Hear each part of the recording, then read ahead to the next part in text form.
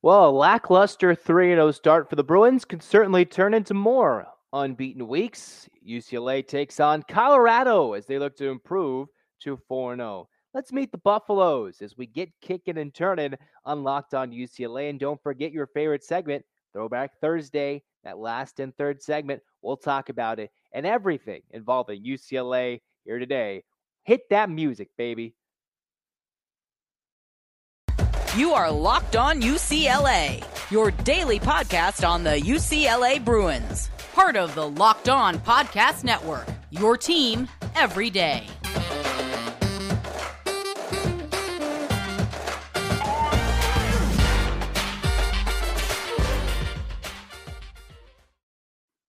Hey everybody, it's your favorite host, Zach Anderson Yoxheimer, at Zach and Yox with a couple of underscores mixed in on Twitter. If you're watching on YouTube, at Locked On Bruins on Twitter. And most importantly, check up Locked On UCLA on YouTube. Like, comment, subscribe, whatever it is. Hit that subscribe button. Bam, bam, bam, bam. Yeah, no, maybe so. Just comment how we're doing here with Locked On UCLA. Give us the love as we remember to give the love to Bet Online. They present this episode, and it probably wasn't hard to bet that UCLA would be 3-0 as BetOnline has all your sports wagering information, including the fact that UCLA is heavy favorites at Colorado in Boulder, where the Bruins, they look for their first win since 2014. Yes, it's been 8 years since the Bruins have won in Colorado. They've split the last 6 against the Buffs, home and home winners. We'll talk about that as we get those hands in the air, Bruin fans. And 1, 2, 3, 4, 5, 6, 7, 8. UCLA. UCLA. Fight. Let's go. We're excited. We're all discombobulated. You know, when you do an 8 clap about 30 times a day, sometimes it kind of boggles your mind. But here we go. UCLA 3-0 against an 0-3 Colorado team. What to expect with a Carl Durrell coach team? Well, Bruin fans, UCLA fans, we do remember that tenure in the earlier mid part of the 2000s where we saw the Bruins have that exciting 2005 season and then a disappointing end to his tenure for Carl Durrell as a Bruins head coach, the former UCLA receiver. But then found his way back in the head coaching circles, got himself the head coaching gig in Colorado, actually opened up with a win against UCLA in 2020, an epic 48-42 win for Colorado in that shortened but also delayed Pac-12 opening for college football in that 2020 COVID affected, impacted season. And the Bruins went on to have not have success. So that's what Colorado had. Last year, the Buffaloes 4-8 and 0-5 on the road. So they're 4-8. UCLA took care of business against Colorado last year in the Rose Bowl, 44-20. But UCLA, they're looking for something a little different here against an 0-3 Colorado. They're looking for a lot more improvements with a team that is searching for a reason to prove why they should be top 25 worthy by the end of the weekend when, for all accounts, UCLA, barring a massive upset on the road, should be 4-0 with a short week, big-time matchup against Washington at home looming in just over a week, next Friday night primetime on ESPN. UCLA going to Folsom Field. They haven't won in 8 years. We'll get to that for Throwback Thursday. We'll get to that.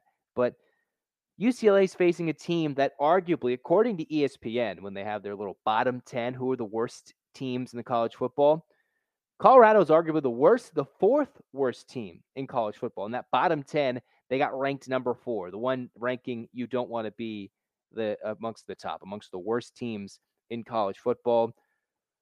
For the Buffaloes, they have not had a game that's been closer than 31 points. Their closest game this season was a 41-10 loss at Air Force, losing in Colorado Springs to Air Force. Their home opener was a 38-13 loss to TCU. That's not a way to welcome the fans and ring them into the new year. And Colorado's just seemingly been lost, especially spending the last 2 weeks on the road, losing big to Minnesota, I believe, by over 40-plus points, then losing to Air Force or vice versa. Big losses. And the Bruins come in fresh off a nail-biting but also wake-up call type of win against South Alabama, who is, by all accounts, much better than what UCLA will face on Saturday. That's just kind of what I think. Just what I think. A Colorado team, you can look at it, you can slice it either way. We'll start a little bit more on the offensive side. This is a team that is struggling, and I mean struggling to get things going offensively. This is a far cry from that team that put up 48 on the Bruins when they coughed up the ball 2 years ago. For Colorado, they've had 3 separate quarterbacks this week alone, from what I've seen, that they've had take starting first team reps. That's what the reports have been out of Boulder. And they've had the likes of Brendan Lewis, JT Shrout, Owen McCown. Last year, it was Lewis who started against UCLA in 2001, but between Shrout, who's gotten the bulk of these reps this season, and Owen McCown, all 3 of these quarterbacks have seen action this season. As we'll pull up the stats in just a moment for this Buffalo team that's just struggling significantly. So between the 3 quarterbacks, you have JT Shrout, who's played in all 3 games. He's got 22 completions with 55 attempts. That's a 40% completion rate with 1 pick to 2 passing touchdowns. Through 2 games, Colorado has had 2 passing touchdowns, and they've just struggled to get the passing game going. Brendan Lewis is 15 for 24 in limited time. He's got 92 yards passing, no touchdowns. And Owen McCown has attempted 7 passes in 1 game played, and he's got 13 yards per attempt, 52 yards. And Colorado quarterbacks, they've been sacked 6 times. They have 1 lone kind of outstanding back despite a lackluster running game. Deion Smith, 28 carries, 159 yards, 1 touchdown. A Colorado team that has scored 3 touchdowns offensively in this first couple of weeks. It's just been an absolute struggle for the Buffaloes to put up points. They have only scored in their first 3 games 30 points. Yes, 30 points, 1 rushing touchdown, and 2 passing touchdowns. That's where their offense has come from. But their kicking's been good. They made all their field goals. But now their number 2 back, Alex Fontenot, who's carried the ball 20 times, 84 yards, about 4.5 yards on the ground. A nice number 2 option for Colorado. He's out, looking to be for the 2nd consecutive game, who would be either the number 2 or maybe the number 1 option, Fontenot, who's out with a chest injury, missed last week and would be out again. So Fontenot, who could very well be their leading back, is out. He's got a game high of 53 yards, but between Smith and Fontenot, maybe a nice combination. Colorado without a back, struggling without key receivers, or struggling to find a good quarterback. And they have 1 receiver that's kind of, at least so far, performed much better than the rest. It's Daniel Arias, who is got 9 receptions, 124 yards, no receiving touchdowns to this point thus far in the season. But his best game, 4 receptions, 66 yards, much better than any of the Buffalo receivers. So this is a team, statistically, that is just near the bottom of the barrel in college football offensively. They're struggling so much. So UCLA, and it's not like Colorado's turned the ball over so many times. 4 times, 3 games. It's reasonable. They've lost 3 fumbles, 1 pick, but it's not like they're turning it over so many times. The Bruins have turned it over a lot in 3 games, and they're 3-0. It's just they're struggling to find some traction offensively. So this is what could potentially and should be a field day for the Bruins defensively. I know they're a little thin on the D line at the moment for Bill McGovern's defense, Chip Kelly's defense. They can really dial up some pressure and find a way to put this Colorado team behind the chains. If you watch that South Alabama game, so many times it was South Alabama moving the football, positive gains, just working the outsides, which is maybe what Colorado might do on a little quick bubble screen, work with the run with LaDamian Webb for South Alabama's game. But the thing is, there weren't too many negative plays forced by UCLA's defense last week. I know standout John Vons, but if the Bruins can wrap up tackles, they can rack up a big total of tackles for losses.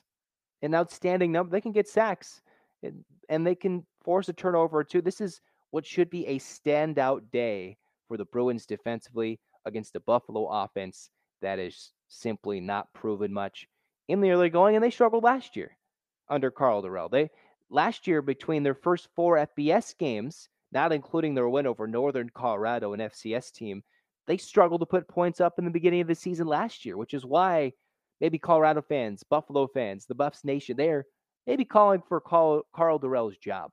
And he's got it good now at the moment after a statement released by the AD specifically before this UCLA game, which is quite a time for him to have some support.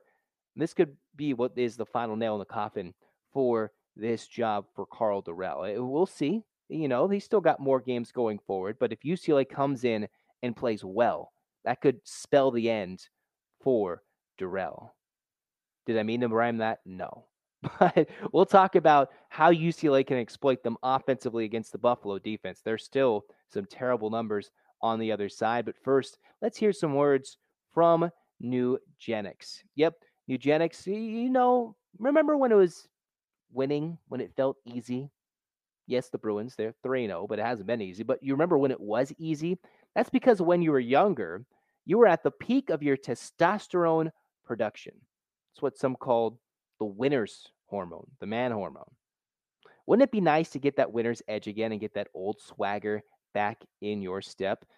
Well, if you want more energy to counter the negative physical effects of aging, Nugenics Total T Testosterone Booster with Testofen will help you turn back the clock, re-energize your workouts, and get better results at the gym and help you feel and look like the man you really want to be.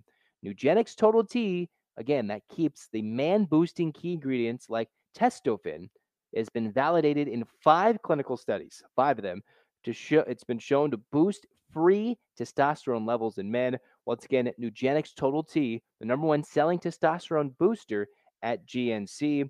It can help re-energize your life and help you get back to being the powerful, confident, good-looking warrior you used to be. A complimentary bottle you can get of Nugenics Total T when you text the word college to 231231. Text now, get a bottle of Nugenics Thermo, their most powerful fat incinerator ever, to get key ingredients to help you get back into shape fast, absolutely free. Text the word college to 231231. Message and data rates may apply. Terms apply, and it's available at nugenics.com/terms. Well, for the Bruins, to keep on with the winning ways, yeah, we like to see the defense be good, but the offense was the lowest graded side of the football for Locked On UCLA's grades when they played South Alabama. So what's something that the Bruins can certainly succeed upon and build upon against this Buffalo side? Well, the number that is just absolutely scary to look at if you're a Colorado fan and maybe eye-popping for UCLA fans, especially with what Charbonnet seems to be dealing with, some sort of game time. He's just banged up. Well, the UCLA rushing attack should certainly, and I mean certainly, be living large. This is a Colorado team that has allowed 348 yards per game rushing on the ground. Yes, it's so wild that those first 3 games that their opponents have been attacking on the ground. I'm looking at the stats right now. They've been tweeted out. You've probably seen them on social media. If you haven't heard it, Colorado is allowing 348 rushing yards per game in their first 3 games. Yes, they have not been easy opponents that Colorado's faced, but this is a matchup the Bruins set in stone should run all over the Buffaloes. Literally run all over Colorado's defense. We could talk about a DTR. We can talk about wanting to see a vertical passing game. This is a game specifically for UCLA's defense. They should run the ball, kind of bully ball, run it down Colorado's defense's throat.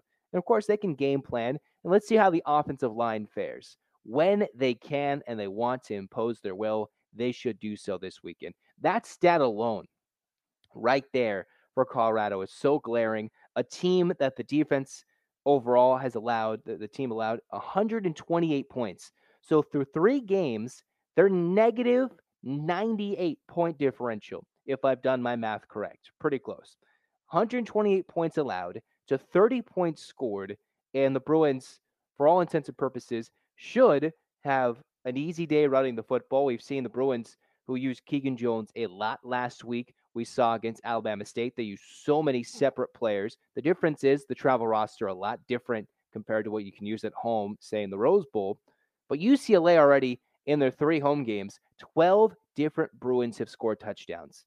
It's very possible that number can grow from week 3 to week 4, where already 12 different UCLA players have scored touchdowns. Well, certainly more can do it.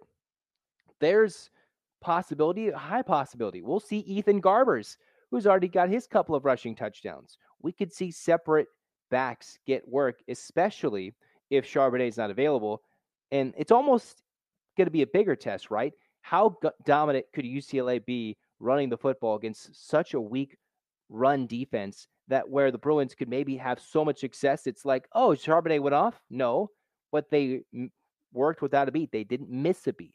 If there's a game for Charbonnet to take a day off, if there's the day where the coaching staff, the training staff said, all right, Charbonnet, you take this one off. This is the game for the Bruins to do it. They've got so many guys who they filter the ball around, whether it's running the ball in for touchdowns, scoring touchdowns through the air. They've shown a little bit of depth, right? Although they haven't been tested in terms of close games until that week 3 win against South Alabama. But the Bruins, again, a game they should walk all over Colorado. In our next episode for Locked On UCLA, we'll give you our official prediction and what we should look for, specifically key matchups and stuff like that for our final episode of the week. But for now, that's just stuff to kind of entertain you on what could very well be the Bruins' first win since 2014. And we'll talk about that in our Throwback Thursday segment. I know all of you love it at home. But first, let's hear some words from Bet Online. It's your number one source, Bet Online is, for football betting information this season. You can find all the latest player developments, get team matchups, news, podcasts, and in-depth articles and analysis on every game you can find. As always, BetOnline remains your continued source for all your sports wagering information with live betting and up-to-the-minute scores for every sport out there. It's the fastest and easiest way to check in on all your favorite games and events, including Major League Baseball, MMA, boxing, and golf. Head to BetOnline or use your mobile device to learn more. BetOnline, where the game starts. So the final segment of Locked On UCLA today. I know sometimes I tend to make full episode versions of Throwback Thursday, and today it's the final segment as we've introduced you to the Colorado Buffaloes, the youngest member of the Pac-12, along with Utah, dating back to 2011. And for a quick nugget of Throwback Thursday, we do have to remind you, Bruin fans, have to thank Colorado for beating Utah back in 2011 in a big-time upset where they beat the Utes 17-14 and allowed the Bruins to make it to the 2011 Pac-12 championship game. Yes, it was because of someone's sanctions from the NCAA, but, the Bruins made it to the first ever and first 2 Pac-12 football championship games, North and South divisions. But back to the last time the Bruins were able to beat the Colorado side in Boulder. Let's go over the details of that 2014 season. Jim Mora head coach. You have Brett Hundley wrapping up his career. Bruins were all excited for a big season, and then there was the Utah and the likes of Oregon back-to-back, just like it was this year. Well, with the bye in between this year. But that in 2014, 8 years ago, UCLA, a successful year, building upon what eventually culminated in a Valero Alamo Bowl win and a successful career for Brett Hundley and company. But the Bruins had lost 2 in a row to Oregon and to the likes of Utah. Big games, center stage. Marcus Mariota was the quarterback of Oregon when they had that big primetime matchup in the Rose Bowl at 12:30, following a crushing loss against Utah with a missed field goal late. The Bruins coming in, got a close win against Cal the week before, 36-34. Came into a road environment in Colorado back on October 25th, 2014, as they've lost their last 3 at Folsom Field since this very game. So for UCLA, what were some of the key statistics that led them to this 40-37 double overtime win? Well, this was a Buffalo team that season had 2 wins and 10 losses, went 0-9 in conference. So are you thinking, was this a typical Bruin almost choke if you're a kind of a self-loathing UCLA fan? Or is it if you're an excitable, energetic fan like myself? All right, it was a fun game to listen to. Yes, yes, I listened to it on the radio. I remember that specifically being in my grandma's house, sitting there listening. Oh, it's so close. It's so close.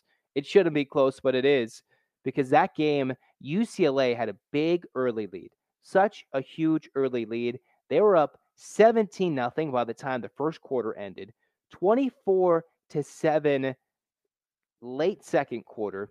And by the time the third quarter is over, the Bruins still maintaining that 17-point edge, 31-14. Paul Perkins, yes, name dropping Paul Perkins, he had 180 yards on the ground, 2 touchdowns. Brett Hundley went for 200 in the air and a touchdown, and 100 rushing yards with a touchdown, including the game-winning score.